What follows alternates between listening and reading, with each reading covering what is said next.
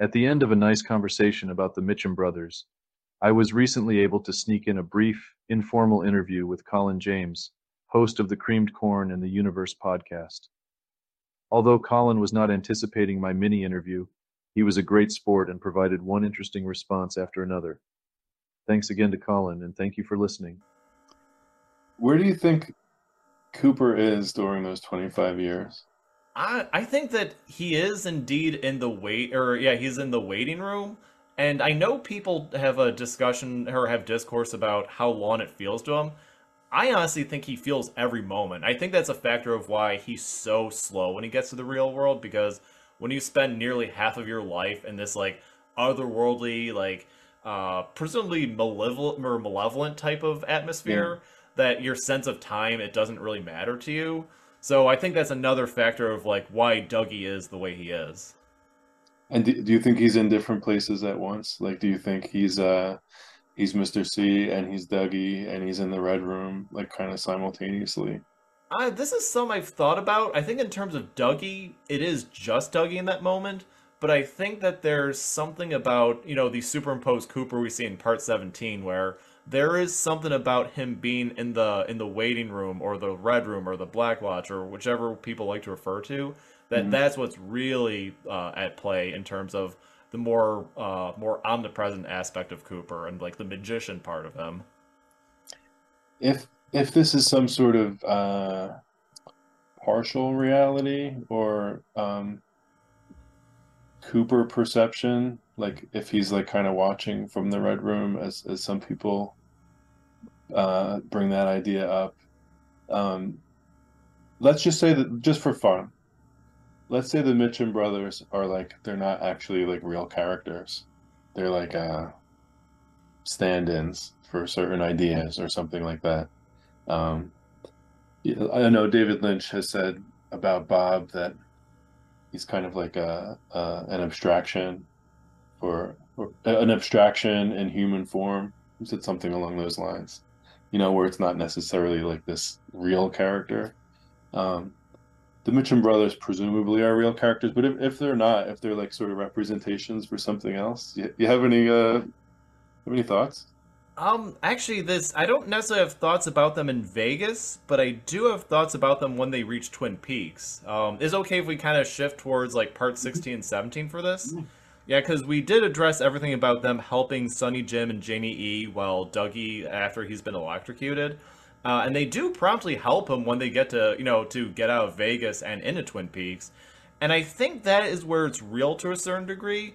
But I think there's something in part 17 where it's specifically when Cooper when he calls Frank Truman and he's very enthused like, hey, is the coffee on? And Yeah. the thing is that Twin Peaks sign is immaculate. It looks exactly the same as we saw like what we see in 1989.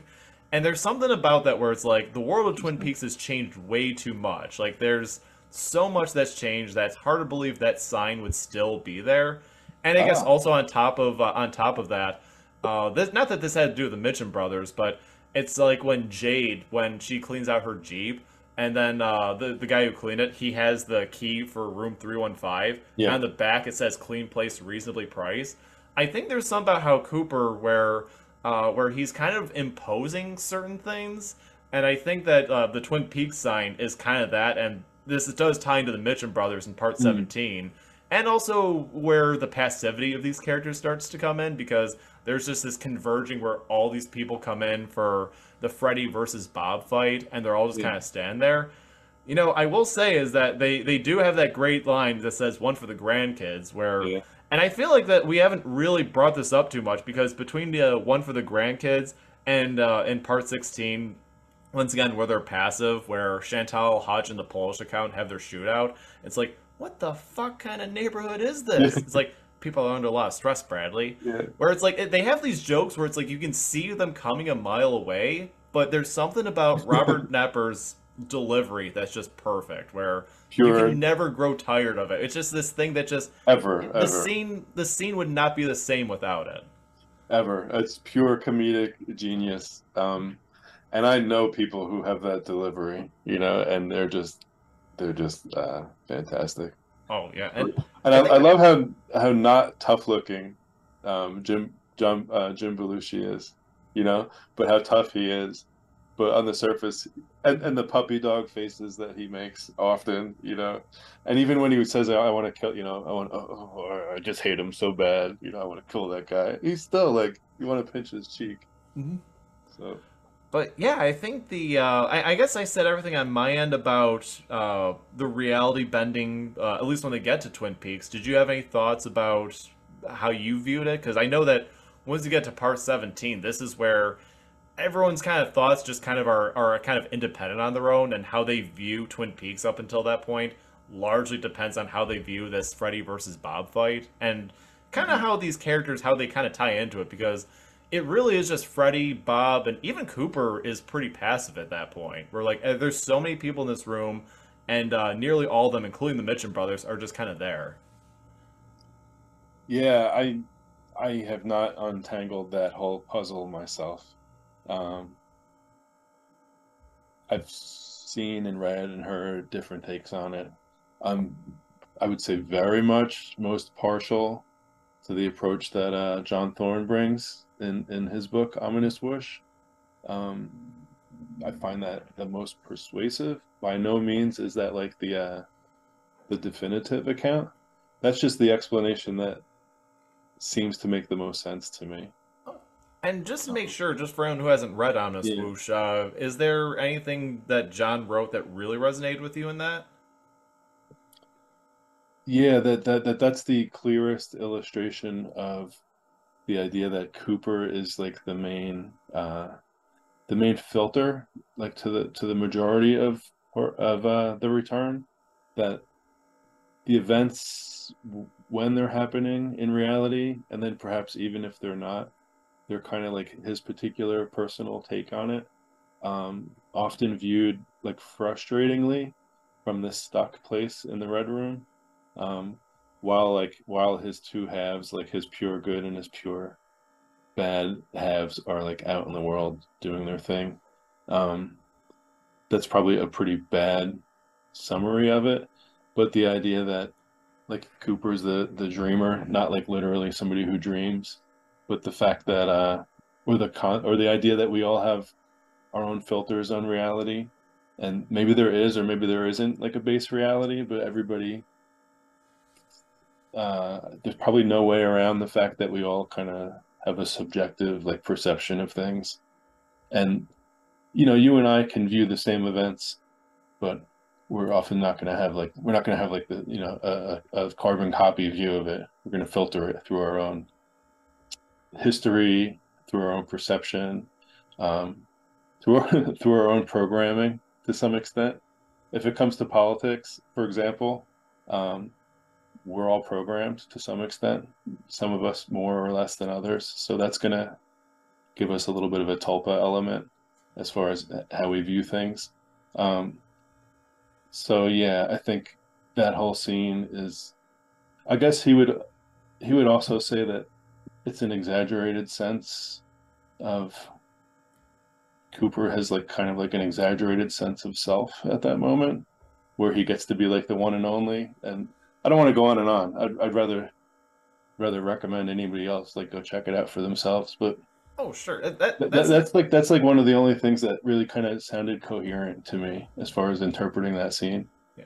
That's the thing about like character arcs that end at part 17, is that there's never really a good way to end it because there's so much ambiguity. I mean, there's stuff Hmm. like the final dossier where you can be like there's a continuation of that scene, but it really is just primarily focused on Tammy. So even then, it's kind of hard to Hmm. explain like the talk, discussing the Mitchum brothers or James or Lucy, Frank Truman. There's just so many characters in there, and again, there's just so much to really just to unpack, and never really sure how to take it and how to conclude it. Yeah, but the Mitchum brothers are they are our focus for today. So what do you make of them in that scene, in that setting? I think the my big takeaway, at least one of the first ones I think of, is the one for the grandkids is like the perfect way to end like the most bizarre battle that you could have ever possibly put, to put it mildly. But I think that was the big one. Yeah, like I said, there is a certain passivity to the characters when they reach Twin Peaks, but so I think that Robert Knepper to have that line is just the best tension breaker. Yeah, Yeah.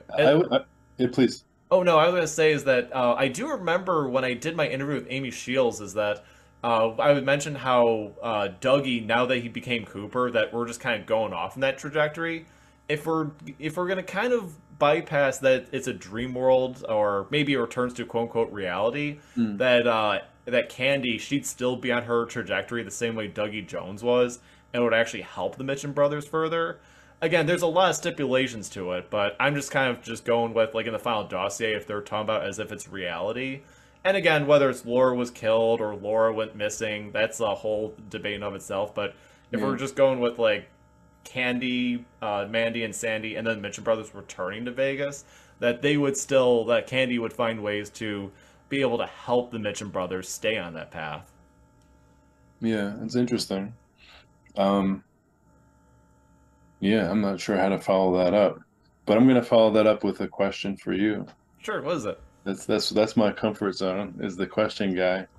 Um, you're good at this. You're good at this show that you're doing. You're good at, I think, running conversations, um, interpreting things, sort of like all of a sudden, like you're just kind of casually talking, and then something sneaky, insightful sort of worms its way in there. Is that a lot planned ahead, or is that sort of just coming out on the spot?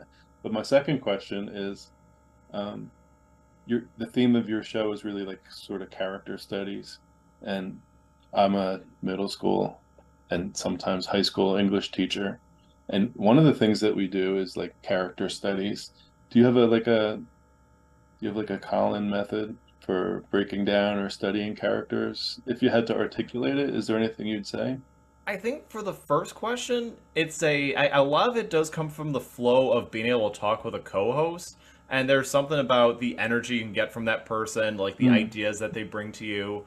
I would say that I do have my list of notes that I usually adhere by, and even if something goes off track for a bit, I can find a way to bring it back. But I would say that it's a lot of that, but also there can be a bit of like off the cuff, like oh this just crossed my mind and this mm, seems right at the moment. But as for the second question, I think when it comes to Twin Peaks, I think it's just that since Twin Peaks, obviously all three seasons, Fire Walk with Me, and then all the books, there's a certain subjectivity and also the contradictions in a lot of them, where it's like you kind of have to figure your way out with some of these characters. Like I think of when I did the Harry Truman episode, where we talked about his arc throughout the original series and what his mm, absence was in season three. But then we also talked about the Passion Play, how it's like this, like sort of a Masonic ritual that was in the Access Guide of all things. And I feel like that dynamic of basically a ritual in the woods is like very hard to overlook for a character like Harry Truman. So I think there's like all these little things you can find in the books or little things you can hone in on the show. And it's like, where does this character stand in a broader context, or how much do they understand about one reality versus another, or how mm, do they contribute even if it's a small character? So for Twin Peaks, I feel like that's how I look at it. I don't know if I can necessarily say I can apply that method to other media because there are just some about Twin Peaks where it just raises more questions than answers in its own unique way. And I think it's just that I kind of look at in context with like all three seasons, the movie and all the books, where I kind of take it that there's something about how these characters are described and how sorry, I'm trying to think the best way to put it, but there's just something about like how all these characters where you can find and if you can filter out if it's an unreliable narrator or like what mm. rings true to you versus what doesn't. Yeah, I apologize if that's a long-winded answer, but No, that's mostly the way that I view it whenever I prepare per character each episode. is is there so there's a fair amount of reading, fair amount of running through memory lane, fair amount of writing things down. Yeah. Um, do you do you find that like at least while you're focused on one particular character, to some extent like use them as a prism to look at the show as a whole? Like do you know what I mean? Do you know what I I mean by I that? would say yes because I mentioned one of the examples I use is my Josie episode where it was like an hour-long episode, and I'd say at least 10 minutes was about her couple moments in the secret diary. And it was, questioning about Josie's relationship with Laura, about like if that's the type of unethical behavior that seems in line for Josie, or if there's a certain subjectivity that is being overlooked, or anything like that. So I think there's just something that's interesting about what you see in the show on top of what the other books are. It's like when John Bernardi, he talks about in Blue Ocean Task Force, where he says that they don't like to use the word canon, but all of them have been approved by Lynch and Frost. So there is a certain validity to some extent when exploring these characters. Let's say we take Jacoby's glasses, right? The red and the blue, and I know you have a pair. Oh yeah, And, it's I know probably, yeah, you it's could on the tell me, back of the shelf. yeah, and I know you could tell me where to get a pair because I have that link bookmarked. Um, but let's just say, in this eye we have Bradley, in this eye we have Rodney, and we put those glasses on and we look at Twin Peaks and we look at Twin Peaks The Return, even like from outside or even from inside the show. Um, what do you see when you put like those glasses on and you look at the show? I definitely see two hardened criminals where maybe we're a little removed from how terrible they are in some cases, because it's anyone who's been out to Vegas, like it's like you have to be a very certain type of person to survive that type of environment. I don't care how rich or how poor you are, you have to be a certain type of person. And I think that if we're going to go with the beginning, that maybe their time in the orphanage would be them learning how to survive, and this is like just kind of the line of work they fell into. And it's like what Lynch says, where it's like there's a certain closeness that they have, where there's that very family dynamic. It's like you were saying before about how they're very nice to the people that are in their lives, and they can be very ice cold to the people who are like basically opposed to them. And that's kind of where they're at. And then Candy and Dougie are the ones that shift that trajectory. Candy a little more of a slow burn, but Dougie more of like at least what we're seeing in the Vegas storyline, and just kind of taking as reality versus any dreamlike aspect. But those are two key characters that really just bring them back to the light. And what? And again, going with what I was saying before, is that if Candy is the slow burn, that she'll keep him on that trajectory. I think that sums it up at a cursory glance. Was there anything else that I could or should explore on that? No, no, just curious. Yeah. A couple little tidbits that I had written down were well, first my wife's take. The first time she watched it with me, she's like, "Oh, this is Girls Next Door," which was a show with Hugh Hefner and his three girlfriends, and that was like for E Entertainment Television, and that was just like the first thought she had when she saw Candy, Mandy, Sandy with the Mitchum Brothers. I thought that was interesting as a first impression. That is not that is not like a reality that most people are in touch with.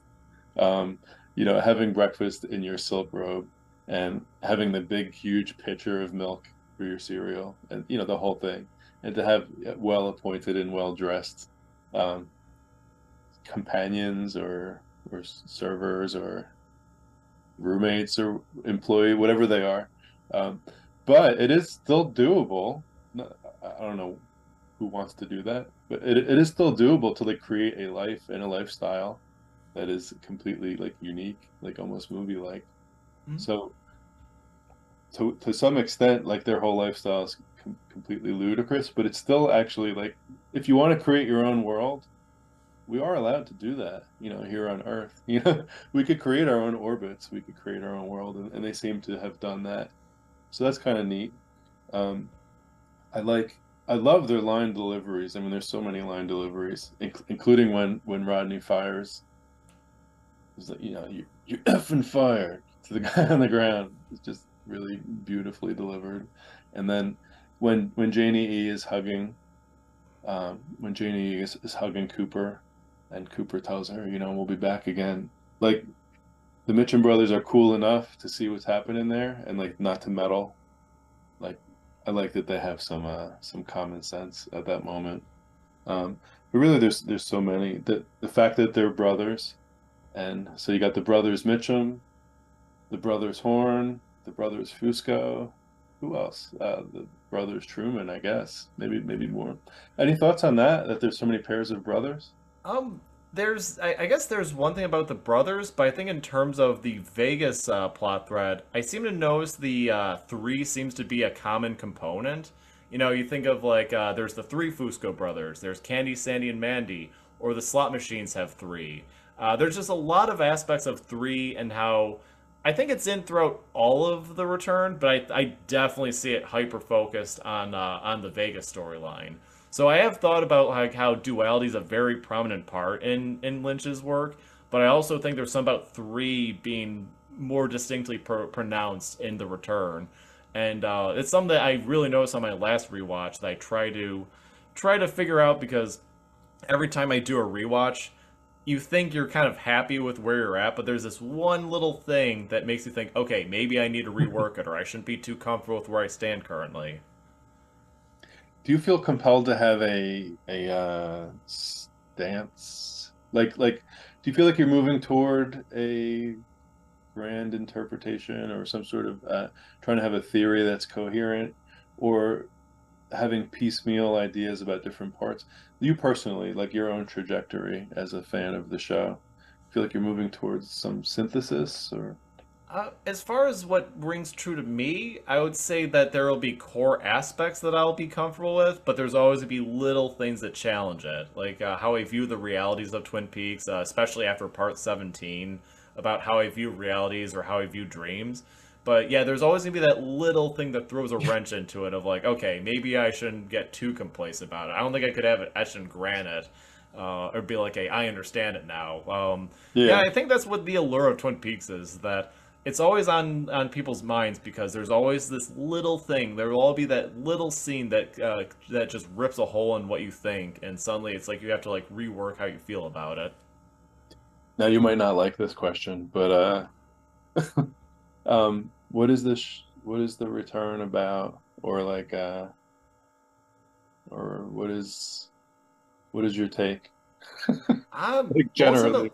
ultimately, I think that I think that if we're going to talk about with Cooper being the main character, it's you know, when we see Mr. C and Dougie Jones, and then we'll say Richard as well, and of course we'll see quote unquote the traditional Cooper or Black Lodge Cooper, but we're seeing Dale Cooper in a very deconstructed way. Where, for example, you know, it's like I was saying before, is like it shows Mr. C of like what the worst that Cooper is capable of. Dougie Jones shows the best that Cooper is capable of. Then we see him in parts 16 and 17 where we get that like lovable original series Cooper. Richard is something that's just like completely open for interpretation. And that's the one that's changed way more than anything else. Like I don't think anything comes close. But then there's the Red Room Cooper where I think there's something about that permeates all of not just like what we see what you mentioned about Dougie or Mr. C, but throughout all of the return and I would even say anything pertaining to the original series and Fire Walk with Me.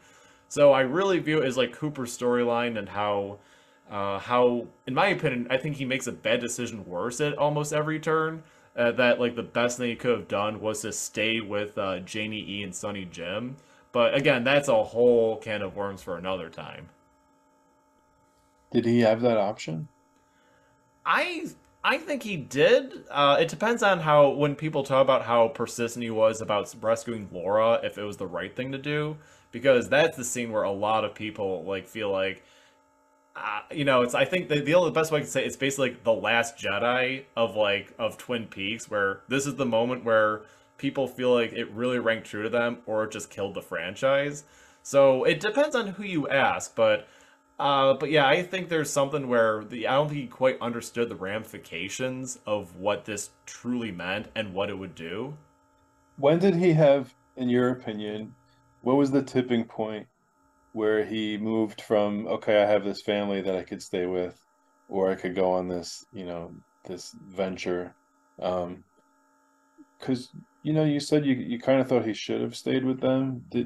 And I know you just answered my question, but when was like the fulcrum point where he could have went this left or right? And I like, did it happen before the airport? I Or would say it was when they're in the Silver Mustang and he takes Sonny Jim and Janie E and he explains and he's explained like who he is effectively, Mm. and how it's like he'll be back. And the thing is that he does have the, I guess, the Dougie Tulpa in part 18, but I still think there's something. My interpretation of Tulpas are a Yeah. little different, but I feel like it would have been better off if it was just Dale Cooper, because there's something about him feeling like he had to change the past, how he was insistent how the past dictates the future.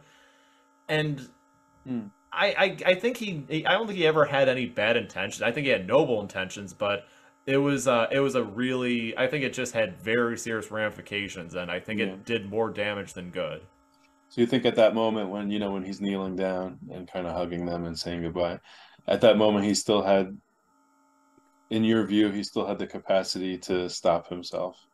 And Yes, yeah, because it's like what I was saying is that in season 2 he talks about how he hopes it's not yeah. too late to start a family, Mhm. and he's done everything to make these people's lives better. Whether it's like the Janie E, Sonny Jim, the Mitchum brothers, to a certain degree, Candy, Sandy, and Mandy, uh, Bushnell Mullins, and it's like he could have Mhm. very easily just lived this like life where it's like he could have just been Dougie Jones and did something, did something like in a more, I guess, like immediate proximity, where it's like I think he felt like he had to be an FBI agent to do something more worldly, but I think that's sometimes just having a family would just be enough for him.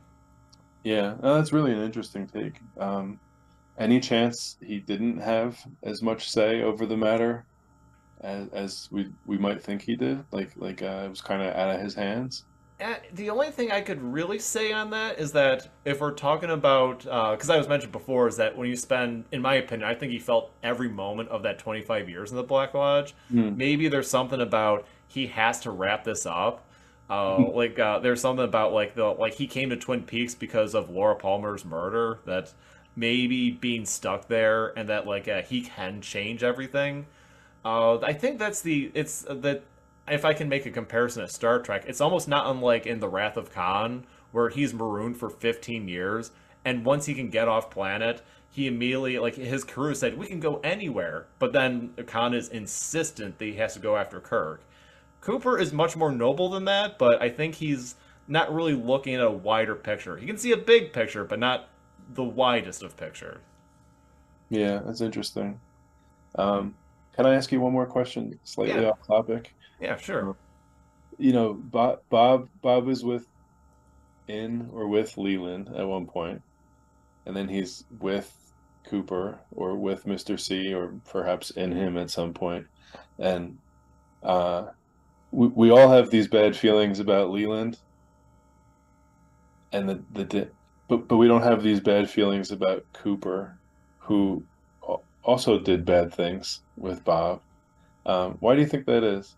Is it- I think that I think that certainly Fire Walk with Me, that we're not looking at it from the outside looking in. We're seeing like how much this has damaged Laura, and then if we're going with the Secret Diary, that's also a factor.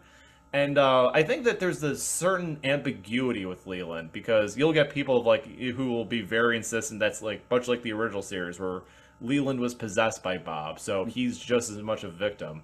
But then you look at Fire Walk with Me, where there's more of an ambiguity of how much does Leland know or how complicit is he.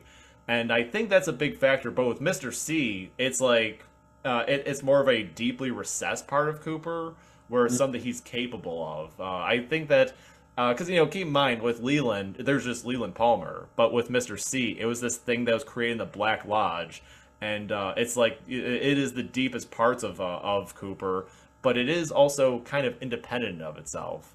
It doesn't. I mean, that doesn't change the fact that what Mr. C did, like with Audrey, or the birth of Richard Horn, or take it as you will, but Mr. C killing Richard Horn. Like I kind of got a sense in Part 16 that he knew something was going to happen, but and then there's all these other things that he's doing throughout the world to get to Judy. Yeah, I think that there's something where there's just something about Mr. C, about how he's kind of just it's kind of like what Bob says in the Missing Pieces, where he says I have the fury of my own momentum. I Yeah, think Mr. C is not that far from that trajectory, that he was creating the Black Lodge and just kind of doing what he's supposed to do. yeah, that's interesting. And even though he's a part of Cooper, presumably, it's a little easier to forgive Cooper and separate him. Yeah, I think. Than it is to separate Leland from his like darker side. To bring it back to the Mitchum brothers, how can we connect them to Mr. C? What's the trajectory there? Um, I guess there's a couple ways. I guess there's the whole since they're with Dougie that we're seeing the exact opposite. But if we're going to talk about the I guess the survival nature of the Mitchum brothers, that yeah, I mean the thing is that with Bradley and Rodney is that they're not really like they're not really they're kind of odious characters when you get down to it. But you know, one unlike a lot of characters we see in the Riddle series, there doesn't seem to be like a sexual motivation to it. There's not really a power in that regard. Well, you know, there's Candy, Sandy, and Mandy where they dress like showgirls, but I never Yeah. got a sense that there was something nefarious going on. So Hmm. I think that's what it is. Where it's like you think of how I think that you think of like basically sex crimes, how that's depicted in Twin Peaks, and the Mitchum brothers are pretty far removed from that. Where there's something about they're very strong, they're very powerful, they're well versed in the business, but it's Hmm. more of a I think there's more of just like a survival instinct, and they just kind of came out on top, and this is how they sustain it. Yeah, I think that's. I don't know if that quite answers your question, but Yeah, it. you took it in a different way, but a much more interesting way Okay, yeah, than because the you thing is did. that there's no direct interaction or even necessarily an indirect interaction with Mr. C. I mean, of course, if Mr. C showed up to Vegas, that could be a factor. In fact, maybe it's worth mentioning is that when Mr. C created the Dougie Tulpa, that Mr. C would have to go back to Vegas in some capacity. So it's not impossible he would run into the Mitchum brothers, but I also just I think of like Vegas. Vegas is a big place, and the Yeah. Mitchum brothers are just like two more people in this massive city. Yeah, because I couldn't think of any like direct threads connecting, like through other characters. How do you get from Mr. C to the Mitchum brothers? Mhm. Like it was a little, I guess you can get Mr. C to Cooper and then Cooper to Dougie, but that's kind of cheating. But yeah, there's no obvious connection that I could think of. That was just a random question that I was wondering if you saw something that I didn't see. Okay. Um, But I think that does wrap it up, though. Was there anything else we should mention about the Mitchum brothers before plugging any social media? no, just how much damn fun they are to watch on screen and how spectacularly acted they were, in my opinion. Mhm. And that every single time they're on the screen, your body actually like moves. At least mine does, moves toward the screen. Mhm. Um, and such an interesting relationship they had with Candy, especially. I can't wait until if you ever do a Candy episode, I can't wait to hear that character talked about um, by somebody who can see things that that I certainly can't, because she's one of the great mysteries of the show, and she's always attached to the Mitchum brothers, and they obviously have a soft spot for her. Um, it's so weird that the other two women don't speak at all. Um, the one little quick thing I wanted to ask you was there anything? I know you got to meet all of them, the actresses, and was there anything as a result of that meeting that changed your take on the return, or I'm not sure if it necessarily changed my outlook on the return at large, but I will say is that there's something where you meet them in person and it's shocking to say because of how they're presented in the return, but they Hmm, are so much more radiant in person, and the way that they talk about Lynch and the reverence that they had. Yeah, I think that I remember like one of them was just talking about how they wouldn't even just be in the makeup trailer; they would just be watching Lynch directing the whole time because they were so fascinated. So there's a lot of stuff from that angle that I thought was extremely fascinating. But I don't know if it necessarily changed how I look at Candy, Sandy, or Mandy. I yeah, think that it's like when I did my interview with Amy Shields, where she doesn't want to give away too much. I think she wants much like Lynch, Frost, and Sabrina Sutherland, where she wants people to think of it in the way that they see it, where she doesn't want yeah, her opinion to really influence them. yeah. That's cool. Um, yeah, no, I have nothing else to add other than love for the Mitchum brothers and appreciation for you. You're doing such a great job, and it's really impressive, and I appreciate you asking me to chat. Nice to meet you. Yeah, oh, absolutely. I guess the to let people know, because you do something that's like quite